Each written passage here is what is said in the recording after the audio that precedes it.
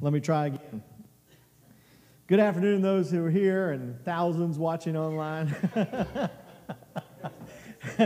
Sorry for the technical difficulties. He will be replaced today. We'll be getting a new audio guy soon. But hope you have been enjoying the series on prayer.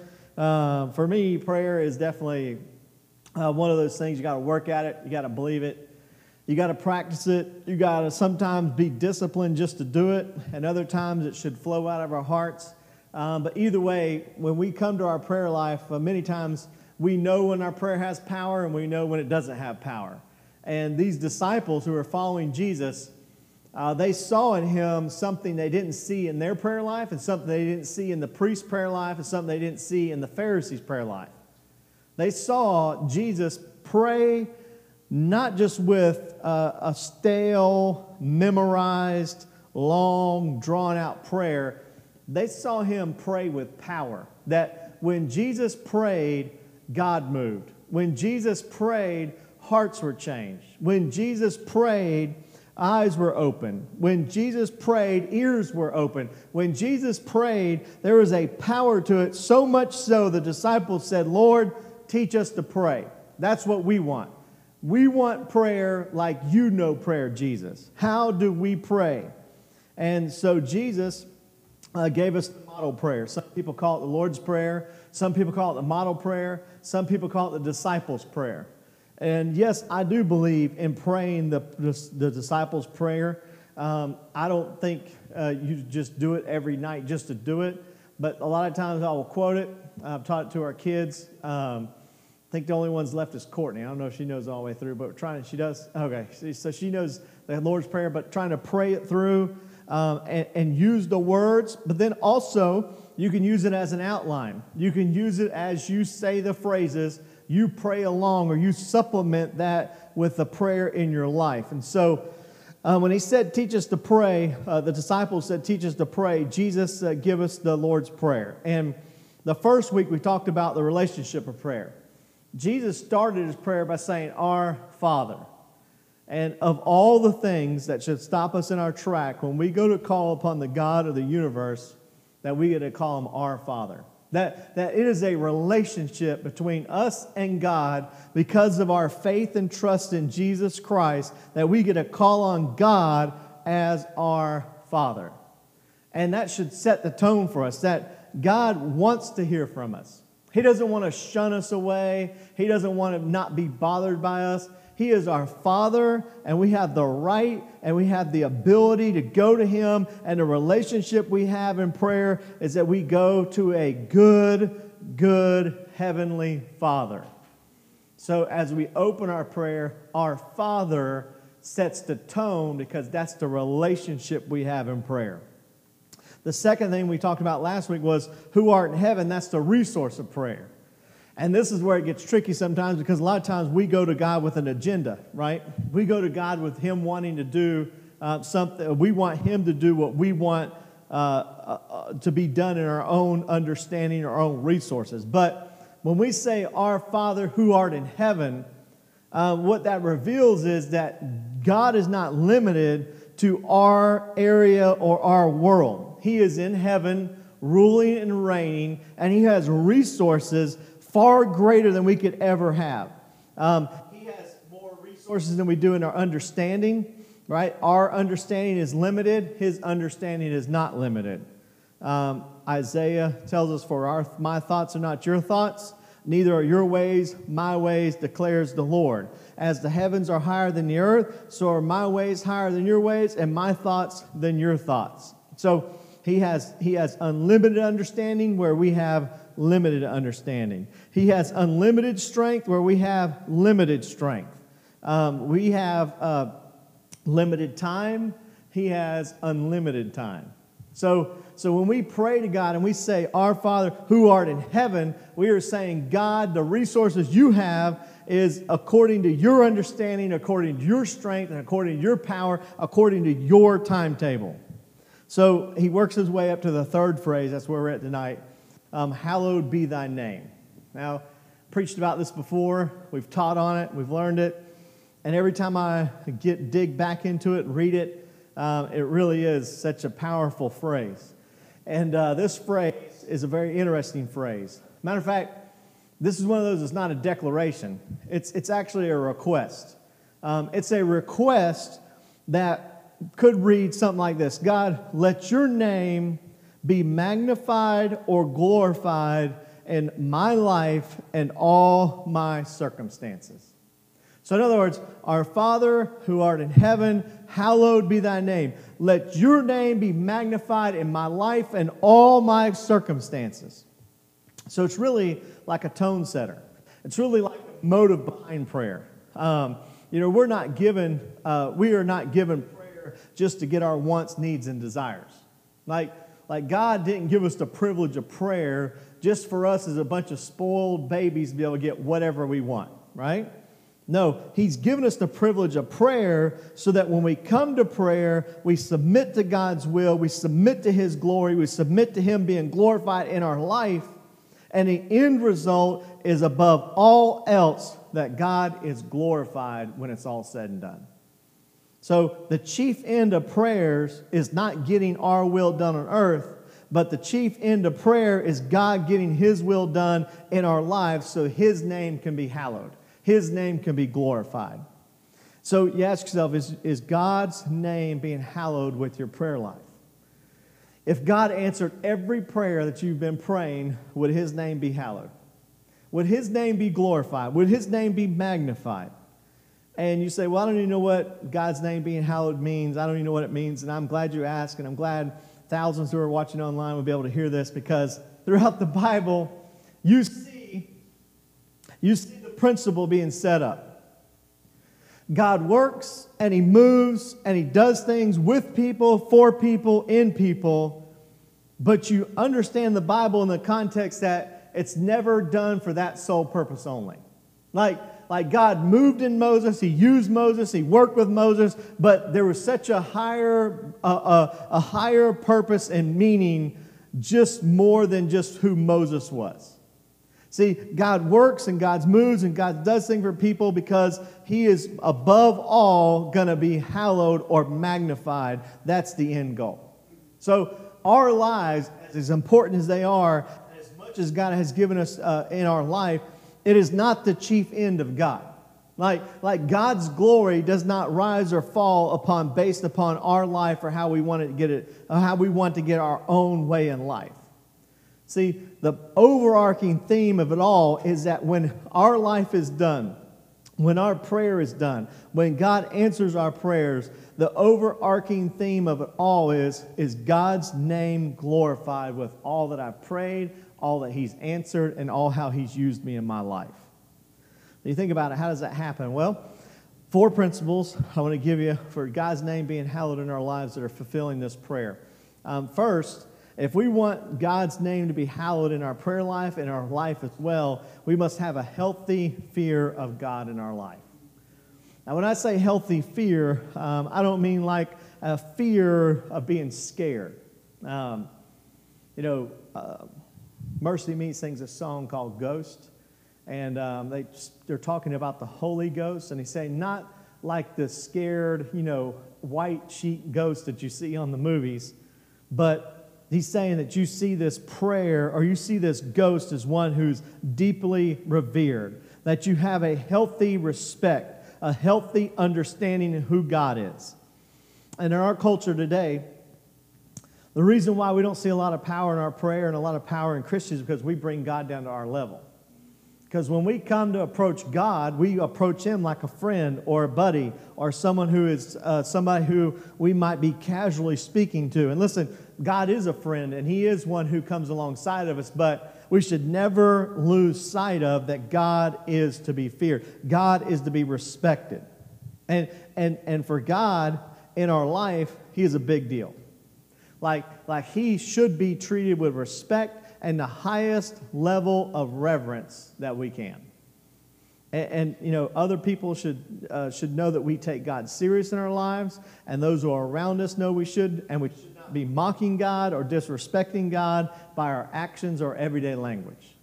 Like, we should, when we come to God, there should still be inside of us a holy reverence for Him and His name.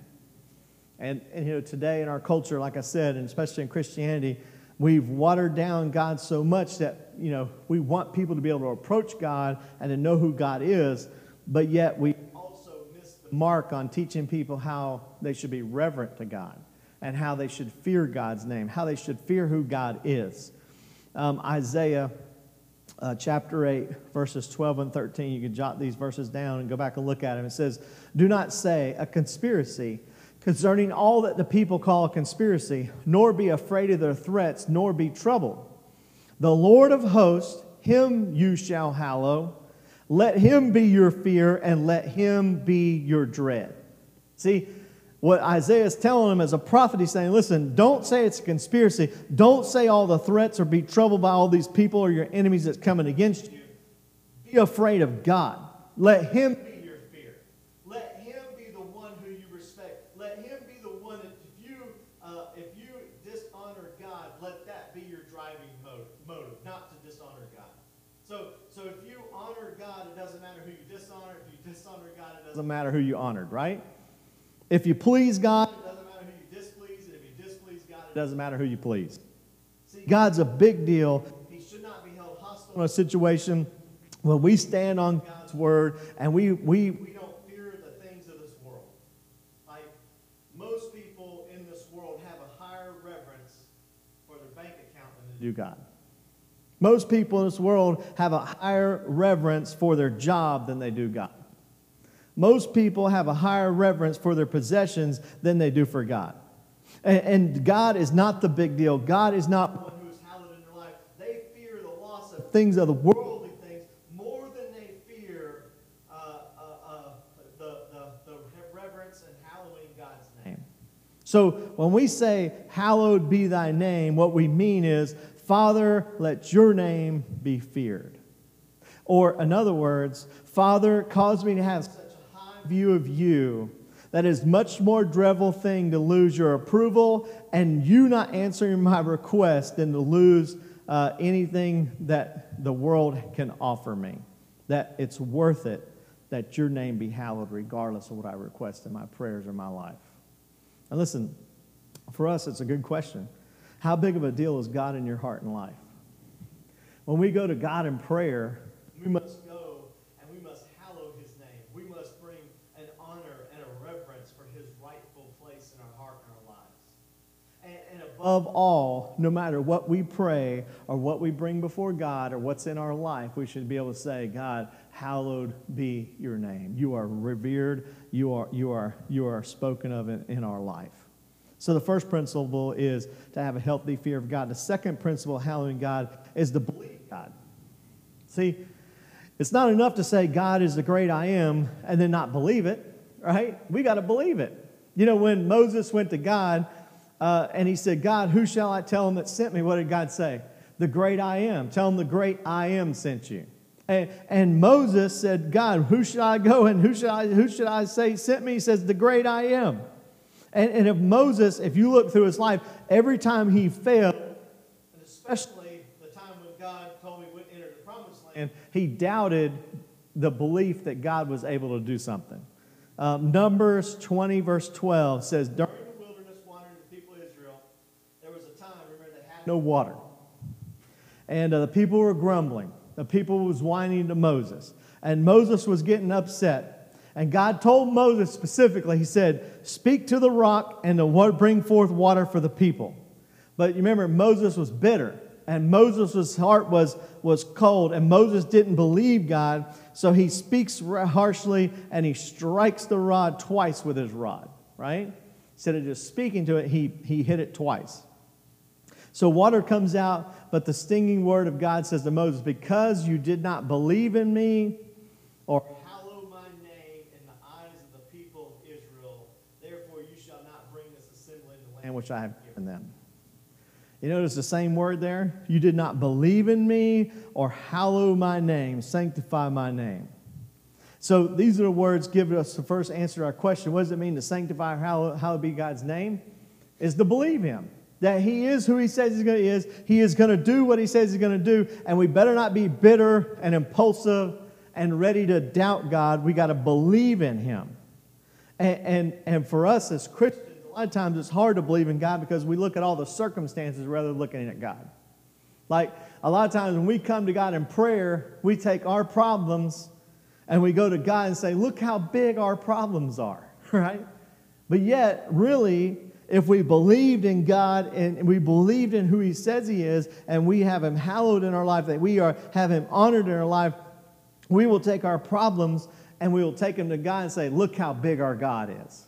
That I believe in Him, that He can change anything. He can change my home. He can change my health. He can change my life. He can change our church. I am trusting in God. He is the one who says He will do it. He is the great I am. He is the one who provides. He's the one who can do anything in my life, and I believe in Him. Hallowed be Thy name means trusted be your word. I don't know about you, but for us as Christians, when we go to God in prayer, we can't waver, right? That's what James tells us. A double-minded man is unstable in all of his ways, right? Meaning that we can't go to God and expect Him and have faith and trust in God when we're wavering back and forth. And do we trust in God or do we not trust in God? We say we believe in God to change us, but yet we want to try to help Him out a little bit, right? We want to believe in God, but we waver back and forth. When God's name is hallowed in our life, we believe in Him and we trust in Him and we have faith in Him and we know that He is able. It's amazing how God works things out. We sang that song, God is Able. And in our lives, you think about it, how do we really believe God is able? And one of the greatest pictures of that to me is the three Hebrew children, Shadrach, Meshach, and Abednego. That they were there. And think about it. They had given their lives for God. They were serving God. They were doing everything they were supposed to be doing. They would not bow. They would not break. So they take them and they bring them up to that fiery furnace. They ordered them to death. And they said, are you going to do it? And they said, this was their response. They said, we trust in the Almighty God that He will deliver us. But even if He doesn't, He's still the Almighty God. They had faith to say, if not, we know He can. But if He doesn't, He's still God. Because they believed in a God that whether it was a rescue here on earth or it was going to be a rescue in eternity, they trusted in Him, period. No questions asked. And a lot of times in our prayer life, when we come to God's name, or come to God's word, when we come to God's name, we put a comma where there should be a period, right? I believe in God's going to take care of this, comma, and then we add a bunch of stuff after that. If I can help Him do this, and if I can do this, and if this will happen, and if this will happen, this will happen. Well, when we come to God, we say, I trust in God, and He is going to take care of everything, period. No comma. No adding on, no carrying through another thought. No, He is who He says He is, and we believe in His name, and we trust in His name. Part of hallowing God is to say that I trust in Him, I believe in Him 100%, and we will see God work it through. He is going to do what He says He's going to do, period. He is the great I am. Listen, trusted be your word, Lord.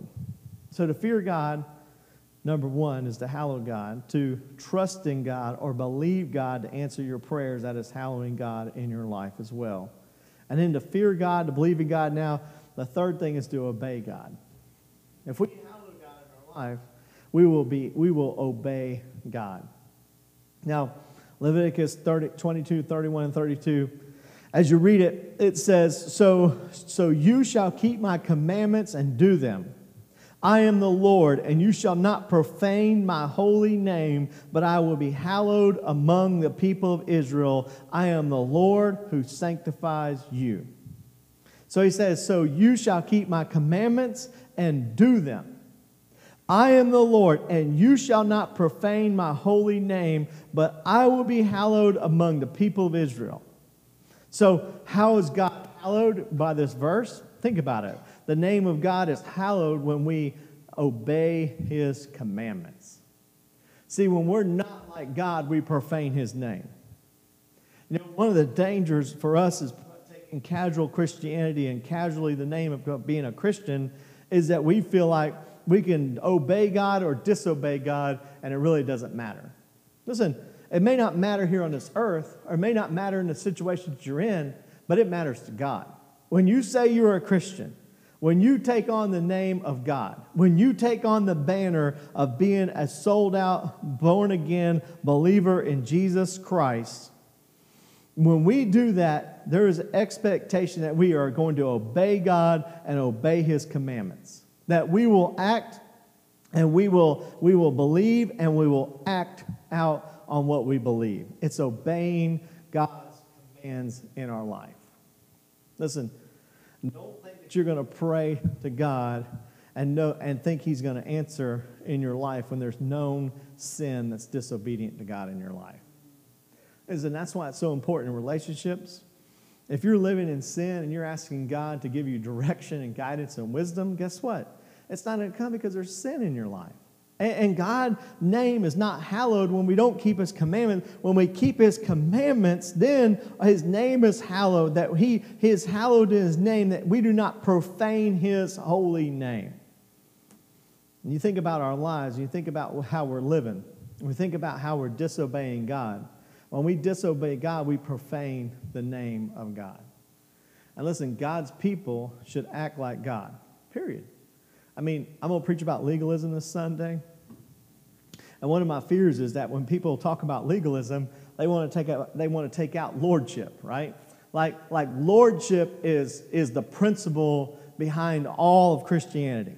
And yet legalism is the negative side of taking lordship and turning it into rules and regulations so you earn the favor of God. Like we never earn the favor of God. We never earn our salvation. We never earn grace. But yet the opposite of that is true. Liberalism, or for those who have a license to sin, see, that's the opposite. That I can live any way, do anything I want to do, say anything I want to say, live any way I want to be, and I'm saved, and that's it, period. Never have to worry about honoring God at all in my life. Listen, both of those are wrong, right? It's the lordship that matters.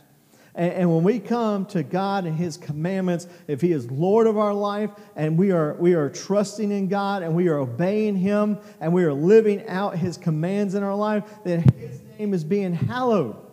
When we don't, His name is being profaned. Like we are bringing shame to the name of God. And so if we don't want to bring shame to the name of God, we got to obey God. So to fear God, to believe God, to obey God. I told you 4 things. The last thing is to reflect God. If you look at Leviticus 10:3, you can look at this later.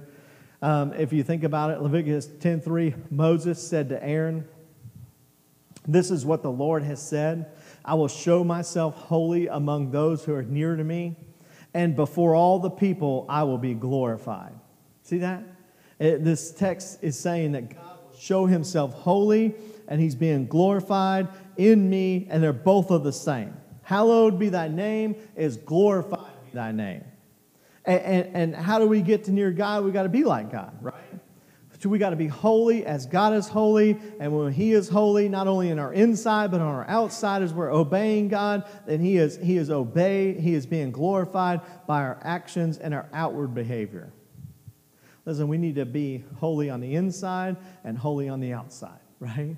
We need to be holy in our thoughts. We need to be holy in our attitudes. We need to be holy in our intentions towards others. And when we see that, when people see that, they see God and our outward behavior, then God will be hallowed and God will be honored in our life. It'll bring glory to God, not shame to Him. We need to reflect the holiness of God and the power of God in our life. And so when you think about these 4 things in our life, we run those things down through our prayer life. It's pretty important to see. You know, is my prayer life based upon all my wants, needs, and desires? Because here's the disconnect. The disconnect is when we come to God and we pray to God, that the expectation has been set that God's got to answer every prayer that we pray. And if He don't, then God let me down, right? I mean, how many times have you gone to God and you feel like you've really had it figured out and God didn't answer your prayers, and you turn around and you get upset or you get discouraged, right? I was listening to a preacher today.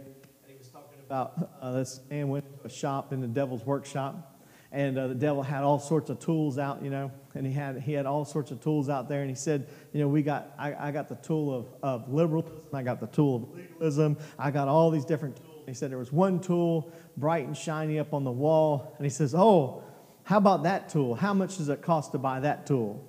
And he says, oh, see this tool? He said, this tool's not for sale. This tool's not for sale because this is the tool that means more to me than anything else. He said, this is the tool that opens up all the ways, everything I need for all the other tools to work. And he says, really? He goes, yeah, this is the tool of discouragement. You see, when the devil can get us discouraged, when the devil can get us to lose courage and faith and trust in God, when he can get us to not be bringing glory to God, when he can get us not hallowing God, when he can bring us down, when he gets those things, then we're opened up to all the other tools of the devil. He can use fear, he can use worry, he can use hatred, he can use envy, he can use all his other little tools when we lose courage in who God is and what he's done for us. And that's why it's so important when we pray, hallowed be thy name.